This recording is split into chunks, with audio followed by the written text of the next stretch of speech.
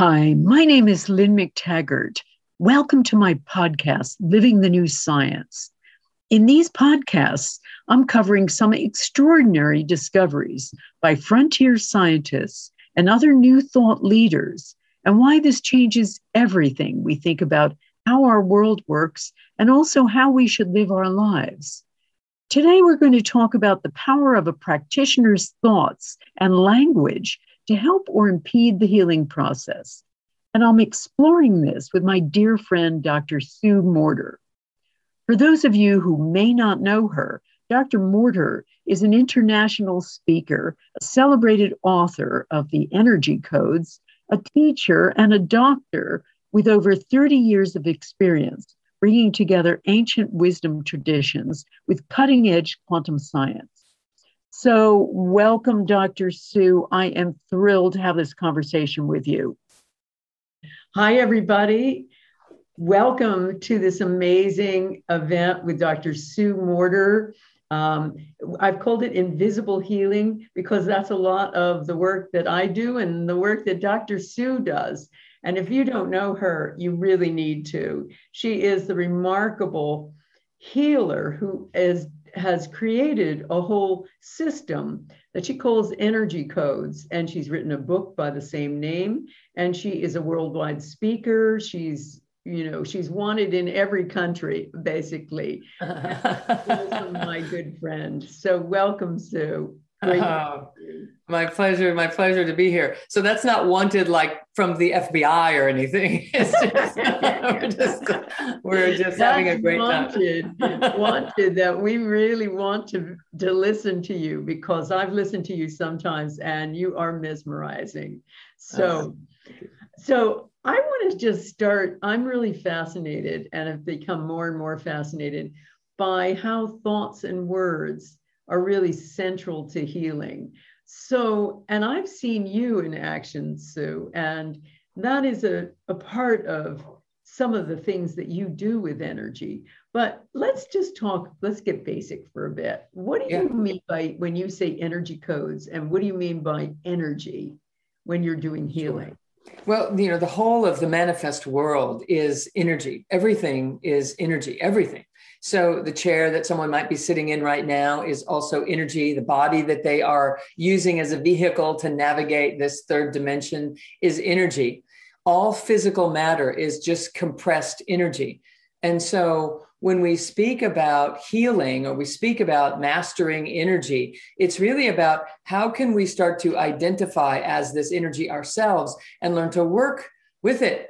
So the energy codes are a series of principles and practices that people can utilize together to be able to become masterful at the energy that flows through the human system, the bioenergetics, meaning body energies. So if we are sick, those bodily energies are blocked and they're not flowing the way that they're supposed to. If we are healing, if we are healthy, strong, robust, and vital on any level of our lives, mentally, emotionally, spiritually, physically, it is because that energy is able to flow in the ways that it is designed to be flowing. So the energy codes are a codified way of being able to embody ourselves as this energy being, this invisible spirit energy that we are, into this physical realm, this physical end of the spectrum. So just lastly, let me just say this. If you took all of the energy that exists and started compressing it, eventually you would get to physical form. So our thoughts and our emotions are just before that energy becomes so compressed to be physical tissue. And so the more we awaken to our ability as healers, what we're doing is kind of waking up to more of the spectrum that we are, rather than just thinking we are this physical being that's trapped inside of these five senses and that's it. So I'm so excited about diving into this conversation because it is near and dear to my heart as well, Lynn. This is where we need to go as a humanity if we're going to become more masterful at being healthy and robust and vital and fulfilled in our lives and being able to help others as well. That is such a great summing up, Sue. And that is so close to my heart too, because this is the problem. We are trapped in a really old paradigm. And that paradigm really limits us because it basically says we're a blob of electricity and chemical signaling. And we are so much more than that. We may know that when we're children, we have a sense of the miraculous and the miraculous abilities we have and the power of things like our thoughts to affect matter. But that gets drilled out of us through our teachers, through our parents often, and eventually, and through modern science. And eventually we start believing it. And that just essentially limits us and really limits healing. And one of the things that I've been so fascinated about, of course, is thought as one more energy. And thought, we know this from a lot of the science of, the new science of, it's not so new, it's like 40, 50 years ago, and the quantum science was 100 years old. But understanding, as you say, Sue, that everything is energy, including our thoughts. We now know that thoughts are essentially things that affect other things, and they can be measured. People like Dr. Fritz Albert Popp, the late Fritz Albert Popp, who discovered biophoton emissions, that human beings and all living things emit a tiny current of light. He found, and other people working on his systems, like Dr. Gary Schwartz of the University of Arizona, found that when healers were sending out healing, the light emissions from their dominant hand, which they measured with special equipment, actually grew brighter, were increased, and they could measure it, measure an increase of photon by photon. They were increasing. So thoughts and healing seem to be intricately connected. So this brings me to something else, Sue, which is diagnosis. I worry about the whole idea of diagnosis as a hexing of a lot of people, because there is a fascinating story of a British guy who was going to a hospital in London and doing really well. And he actually had a low-level form of leukemia, but he was doing really well. His doctor was giving him some medicine, but he didn't even know what he had. Doctor was just saying, oh, you're doing really well and come back and blah, blah, blah. So he came back, and one day he saw his notes and he read upside down that he had leukemia. So he saw the doctor's notes. And that guy, I kid you not, this was recorded as a case, was dead in a week. He was dead because of his diagnosis. So tell me a little bit about, what do you do? What do you think about when you see somebody? I mean, you're looking at them and diagnosing in a different way. So for 30 years, I was in a clinical setting where people would come to me and I would do an examination, a neurologic, orthopedic, structural evaluation, a biochemical evaluation to see where they were functioning and what was happening. And early on in my career, just coming out of school, I had to go through a differential diagnosis and figure out exactly what was going on here. And I soon recognized that the moment that I came to a conclusion, there was an energetic shift inside of my own system, which I actually didn't care for the way that it felt. Now, keep in mind that I was raised in a family of energy medicine. Quantum science was the conversation around our dinner table. I grew up seeing this energy that we're referring to. I shut it down when I was about 7 or 8 or 9 years old because I was talking about it all the time and nobody knew what I was talking about. So I could see it was making people uncomfortable. So I shut it down. Then later in my 20s, I tried to get it back and I couldn't. And then another 10 years later, I opened up in meditation to a transcendent experience, a multidimensional experience, and my ability to see the energy returned. So along the way in all of that, I began stopping giving diagnoses to patients when they would come to me, because the moment that they recognized that they had something, now they had it. And prior to them having it, they just had a series of symptoms that they were looking to have some solutions about. They were curious about what was going on with them. They were in pain. They were dysfunctioning in some way. And as I started not seeing the patient as someone who had this condition, And I started looking to the whole person when I would walk into the treatment room with them. I started noticing that they became more free. They became free to heal. They became free to own their own magnificence and their capacity to heal themselves. We started focusing eventually even not on healing, but actually just coming to know the wholeness of their being, starting to embrace parts of themselves that they had shoved under the bus or put into a box because they were told that they weren't very creative, or they were told that they weren't able to do things that they wanted to do.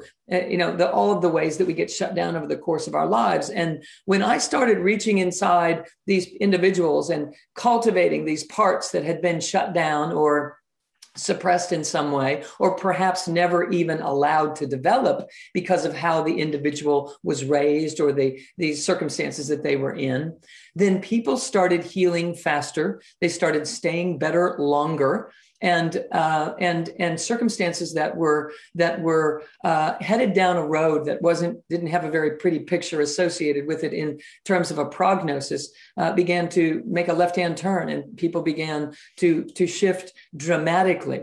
So I began to operate in this way. Thoughts that we think, the words that we say, the approach that we're coming from when we're working with a client or with a patient have everything to do with what gets to happen in that space in between us. And, as you know, Lynn, the expert on the power of intention, that our come from is everything. Let me just give a brief example to people that might be, wondering, what does this mean? 20 years ago, there was a new diagnosis in town, and everyone was getting the diagnosis of fibromyalgia. So a patient would go to a doctor and say, I hurt in every fiber of my muscles. And I need to know what's wrong. And so the doctor would then do an examination, evaluation, and the doctor would say back to them, you have fibromyalgia. Now, keep in mind that the word fibro means fiber, myo means muscle, and algia means pain, inflammation and pain. So the patient basically was saying, I have pain in every fiber of my muscles. And then the doctor was basically saying back to them, you have pain in every fiber of your muscles. And then the patient would say, oh, I'm so glad to know that I knew something was wrong. And now I know that I have fibromyalgia. And I would just shake my head and realize that what was happening was we were creating another reality, something that is a thing, and handing it to a patient. And now the patient is having to carry that thing around in their lives. Whereas if we would just not do that part and just go to work with what is happening with the whole system that is not allowing this person to be self-healing and self-revealing and self-illuminating, et cetera, be self-sufficient, and start to go to work on what's that about, what's going on right there, then everything began to change. So I'll stop there and see where you go. Absolutely. And that is so brilliant that you came to realize it. What I'm fascinated by too is that you were feeling it in your body, this need to limit somebody to a diagnosis. And with the diagnosis, of course, comes the prognosis. You've got 3 months to live or whatever. Now, let's just, everybody out there, let's just think about this for a second. I'm really interested in the work of Ted Kaptchuk. He is an acupuncturist and a professor at Harvard Medical School. And his life's work has been the placebo. Now, he did this study some years ago where he gave a group, he got together a group of patients who had really severe carpal tunnel syndrome, really in pain. So he gives half of them a painkiller and the other half get acupuncture. And he notes that about a third of the people were suffering so much with side effects from either side that they took to their beds. The other 2/3 were essentially much, much better. And here's the kicker of it.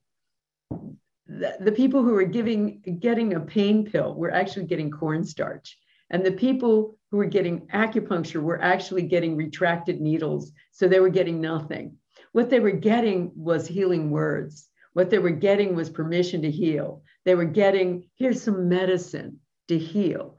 And that whole idea, and he's done so many studies like that, even giving patients a pill, a bottle of pills that says placebo on it, handing them that, and the patients get better. So what is that saying? It's saying that healing essentially is a thought. You know, it's a thought. And maybe it's a thought coming from the healer and the healee, and some sort of incredible thought interaction that is the real healer in the situation. And so what I loved about what you said, Sue, was this refusal to characterize how that illness is going to go by giving it a label. You know, I mean, I think that's a really powerful thing. I certainly saw it in our family's life with my mother-in-law, who had end-stage breast cancer, and she was too late to get any kind of conventional treatment when she finally admitted this and went to her general practitioner, who gave her 3 months to live.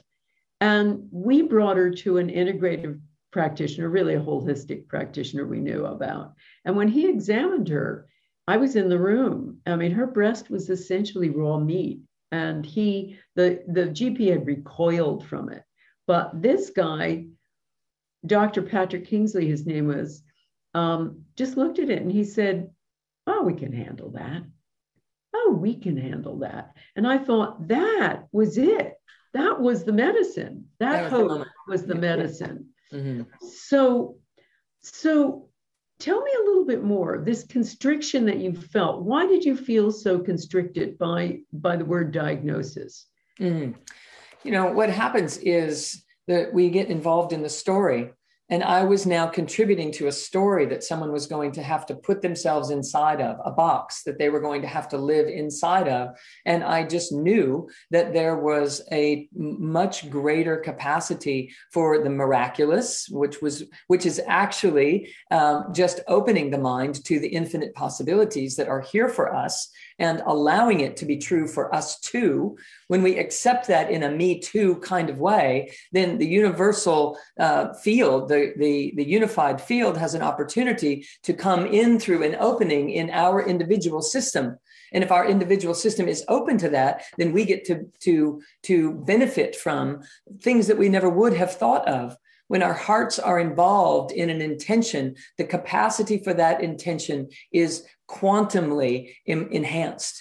And so if I was giving them a diagnosis, their hearts were shrinking. They were shoving down their ability. The bright light that they came into this life as was being dimmed. It was being, caged up and put in a box. And I could see this energetically because of what was happening in my own evolution and my own awakening that was occurring as my sight of this energy was able to return. And I was having these multidimensional experiences. I could see in an instant that this was not flourishing. It was not life affirming. It was a quickening that was happening of sorts, but there wasn't an opening amidst the quickening. And here's what I mean by that. The focus that happens when we take a placebo, even if we know it's a placebo, all of our attention is in a single point of conscious focus at one time. And we take the placebo, and it's actually what's happening there is a focusing of the mind to a tiny spot. So all of us, all of who we are, is gathering its attention. And it's empowering by impacting into this single point of consciousness that we are working with as a pill in a placebo, or a deep heartfelt intention, or wherever and however we are directing our mind.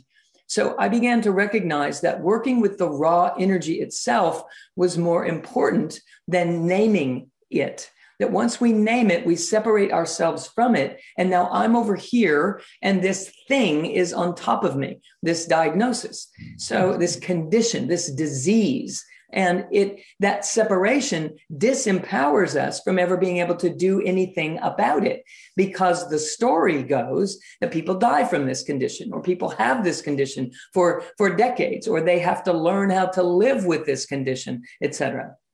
And that is one of the most frightening things that we can do to the mind field, is to give it parameters like that.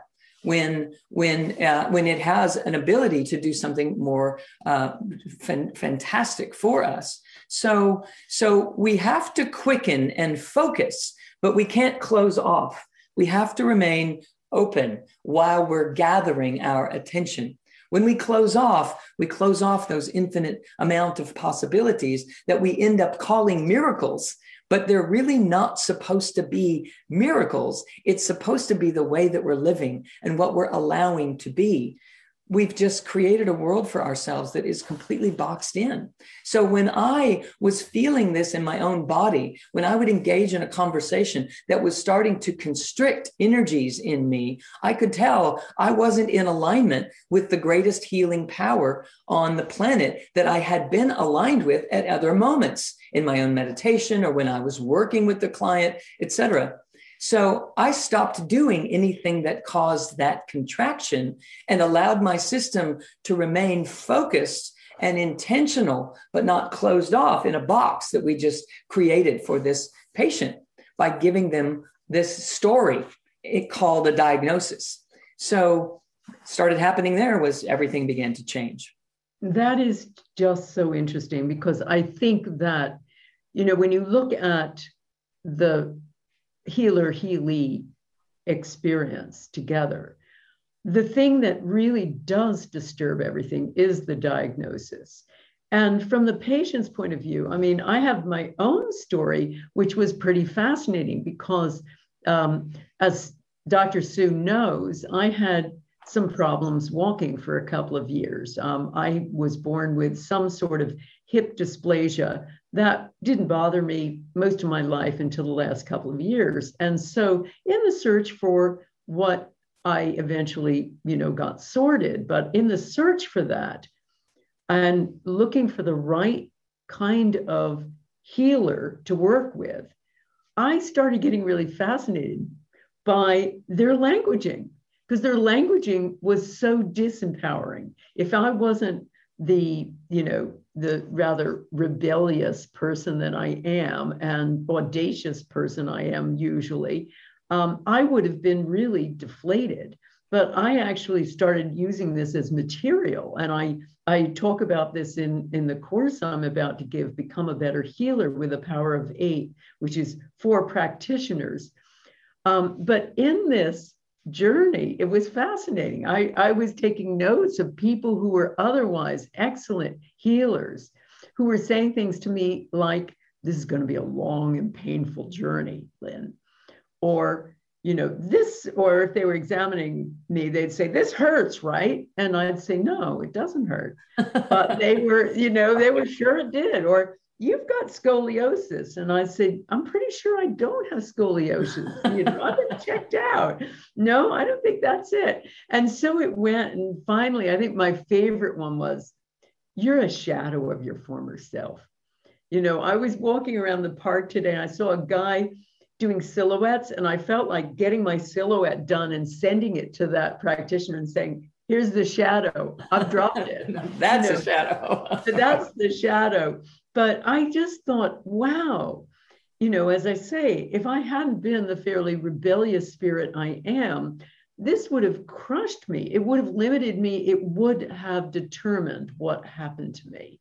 Yeah. And I think that is the element. I think that practitioners of all types don't really realize this is all unconscious. These are all, or inadvertent. These aren't people who want to hurt their patients, but they've been, the whole idea of telling the patient the truth, being truthful with the patient, has been drilled into practitioners so much that people don't really think about what that actually means.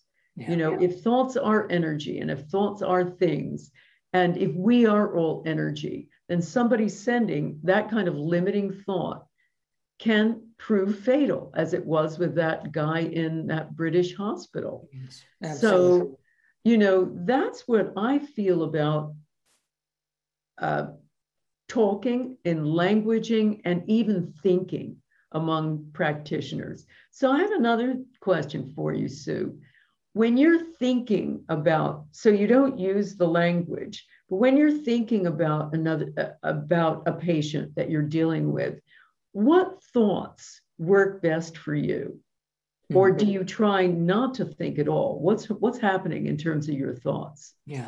When I'm actually working with someone, either with hands-on or even the remote healing that I do, I oftentimes am just having my mind focusing on this flow that I'm working with, and allowing it to drop to the earth through this system, rise up through me, and project in whatever way I am focusing it in the work that I'm doing with someone. I'm simply just witnessing that, allowing that to be true, and feeling the potency of that energy moving. And so my mind isn't thinking happy thoughts. It's just being present with what is. It isn't thinking heal the problem, because I don't believe that it's a problem. I don't see it as a problem.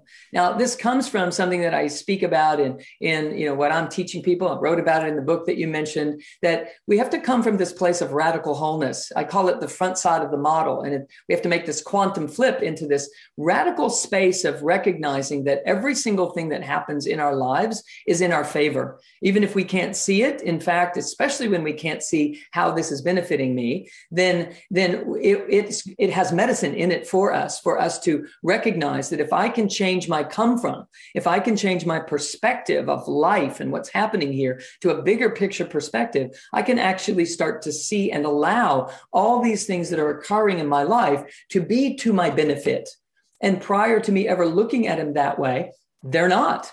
But when I start running it through that kind of filter, it begins to reveal. And it actually takes us into a greater ability to be present and fully available to whatever is happening, so that we're not constantly trying to protect ourselves from this happening or that happening. We're available. Now, there are ways that people can go about becoming more comfortable so that they can be available to more things. And that's, of course, what we're talking about here, is learning and recognizing and remembering and realizing, hey, it's not about a story of good and bad. It's not about either or. It's about both and. It's about, there's not a problem here. And when I can start to look into myself and recognize that I have a greater capacity to be present with this situation than I ever knew I had, now we start activating these healing energies that were sitting dormant, just waiting for us to give them a chance to participate in the flow of this system. So when I'm working on someone, I'm seeing them as whole and complete. I walk into the treatment room, and when I was in my clinical days, now I'm traveling, not traveling so much, but teaching all the time. So I'm doing more remote healing and that type of thing. But the thought is on the infinite potential. The thought is with compassion to allow this individual to find that within themselves. My mind's attention is on wholeness, and it is on the celebration of discovering the parts of an individual that were being suppressed that led to their illness in the first place. The parts of an individual that have been keeping their innate, internal, natural healer to be able to become robust and expressing in all parts of their lives. I see them as whole and complete. I see them and know that they have the capacity to rise up in this life in health and vitality. And if they're not, there's a reason. And that reason is simply because of something they're not aware of, something they've misinterpreted in their lives, something they have drawn a conclusion of and are caught up in a story of their own. So if I can stay out of the world of story and just work with the raw energy that is flowing through this system and enhance it with love and celebration, then what happens is that healing energy inside of the individual does the same. We all know about resonance and coherence, and that if we're dialed into a certain frequency, we tap that frequency for other people. And when we're dialed into the most infinite potential, but we're embodying that for ourselves, then those that we are working with or intending for have a greater and greater capacity to tap that same universal healer within themselves, and they heal themselves. So that's the thing. That is the interesting part of it. They heal themselves. Now, one of the other things that I've been focusing on with the work that I do also is the thinking and the words of the patients. because it's not just the healer. This is a little dance that's going on. And in so many instances, in certainly the people that I've worked with over the years with Power of Eight groups and individually with the Power of Intention, they come, as you say, with a story. They come with a preconceived notion of whether or not they can heal, or even if they're not aware of it, their thoughts are usually limiting, negative. I mean, if I were to ask you out there to just write down what you're thinking next week, I can guarantee you that 75% of it, in most instances, if not more, is going to be negative self-talk. It's going to be, that's going to be the internal narrative, the narrative of your life that is crushing you from exhibiting all that you are, essentially. And then that is the thing that gets into the way also, oftentimes, with a practitioner with healing. And it's often, most of the time isn't really addressed, in fact, is contributed to, as we said, with the kind of offhand comments, et cetera. Because any offhand comment of a practitioner is going to be magnified, 100 times in that ill patient, because he's already feeling ill, she's already feeling ill. And that is just confirming to her that it's going to be hard, if not impossible, to get well again. So really part of I think the skill of being a practitioner is also healing the thoughts of the patient too. And I don't, I've certainly seen that with Power of Eight groups all the time. There is something extraordinary about a small group that enables people, gives people permission to heal, but also let's say it's 8 people in the Power of Eight group, 7/8 of the time, they're sending intention to somebody else. And so that in itself, getting off of themselves, being part of this larger entity, this hyper mind state of a Power of Eight group, that becomes healing too.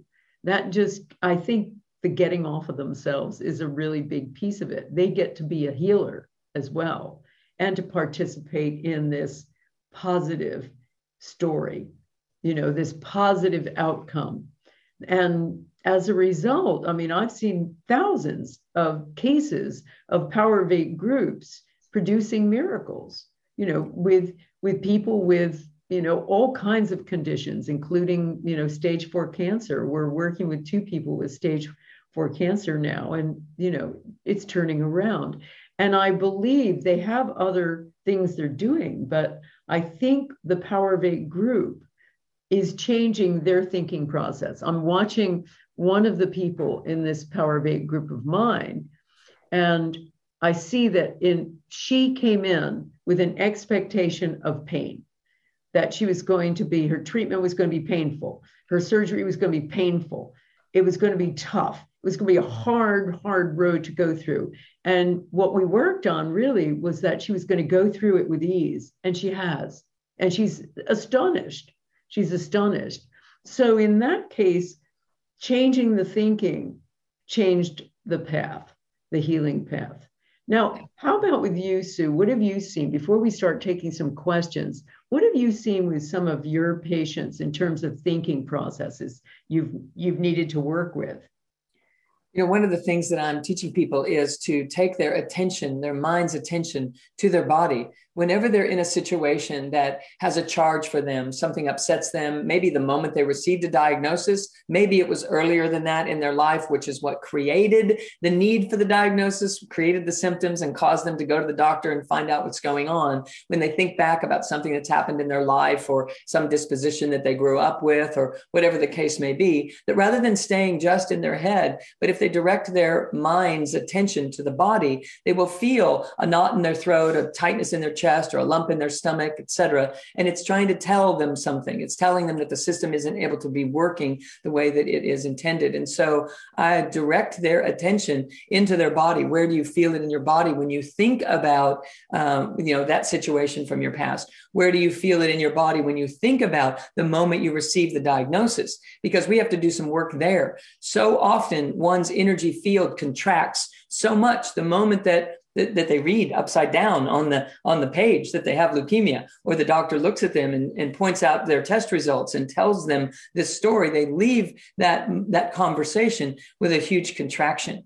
And so I'm teaching people how to work with that and use it to their advantage, to learn to build more circuitry. And so when it comes down to what are the thoughts then that I would think instead of the upset, that I'm directing their attention into their wholeness as they're learning to breathe up and down through the body and do the things that they do with the energy codes. Their mind's focus has to be on infinite possibility, radical acceptance of the self, being in the love vibration. If this breathing of love through the body can happen, then healing happens faster. I find that the vibrational frequency of love is like the universal solvent, that all of these issues start to spring forth from an absence of self-love. So when the mind is focused on loving thoughts of compassion, thoughts of tenderness, thoughts of intimacy, thoughts of deep care, coming home to the self in this sort of a way, all have a tremendous empowered ability to enhance the healing presence within. If we take this unified field and start compressing it all the way to physical form, if we decompress it all the way back out to the unified field, when we start the compressing, it starts a vibration. A vibration starts the moment we start compressing energy. That very first vibration generates a frequency. That first compression generates a vibrational frequency that we call love. So when we're loving, we're as close to being in the infinite possibility as is possible to still be in a body. So the power of love and intention is exponential. If our intention, if our thoughts are of love and compassion, not love and sorrow and pity and feeling badly for ourselves because of our diagnosis, but coming home to ourselves in a way that says, hey, I was put on this planet to have a full life experience, and I was given everything that I need to have that. And somewhere along the way, I got suppressed, or I got splatted and scattered and dispersed, or I got disoriented in some sort of a way. And now that's showing up as symptoms. And then I go to the doctor and they name the set of symptoms that go together and what we call a disease or a diagnosis. But they're just a collection of a chain reaction that started with, how do I believe in myself? How much is it here? How much am I letting that be true? The number one thing, as you said, Lynn, that I, ask people, what are you wanting from this course? When I start teaching a course on self-healing, whatever the case may be, or healing others, it's about, I need more self-confidence. I don't have faith. I don't have trust in myself. I need, I have so much pain in my body. I can't get optimistic. And what I know turns it around is when we climb inside and pick up where we left off. Somewhere along the way, we landed here, we splatted, we dispersed, and we became disempowered. And we started depending on the outer world to tell us who we are, including the diagnosis that they give us. And if we can just come back here and have a do-over, just begin again, everything begins to change. And this is what you're doing with your beautiful work, Lynn, by setting people into groups and allowing this power of intention and the power of collaboration to have an effect on us. It gets us out of our own stuff.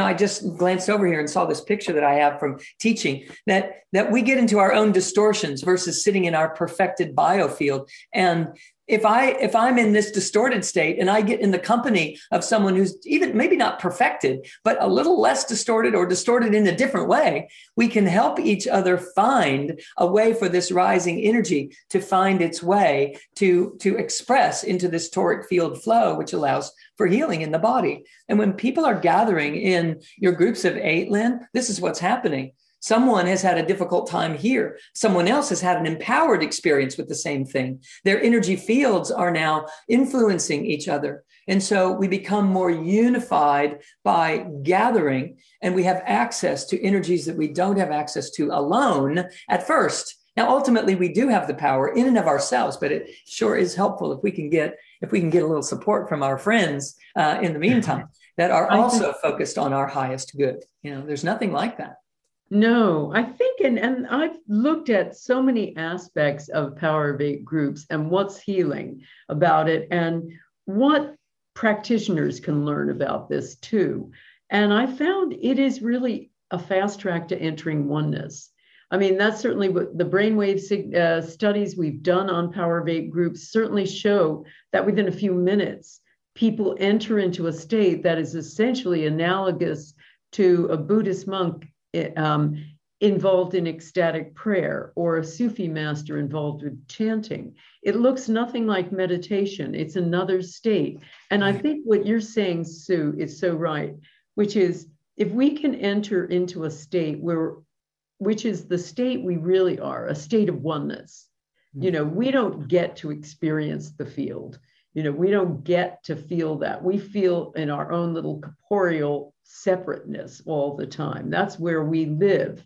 But I think in a group healing and moving beyond this kind of, as you say, this separateness, this diagnosis, this sense of limitation, when you're part of a group, you leave all of that, you drop that. And I think this is what is empowering, I think, for practitioners, and some of the work that I'm doing with this course I teach, Become a Better Healer with the Power of Eight, is showing practitioners that their patients will heal faster if they form their own groups. That's another healing capacity to work with. But to get them to understand that whatever they're doing, whatever kind of modality they use, can be enormously augmented by bringing in to bear everything we're talking about.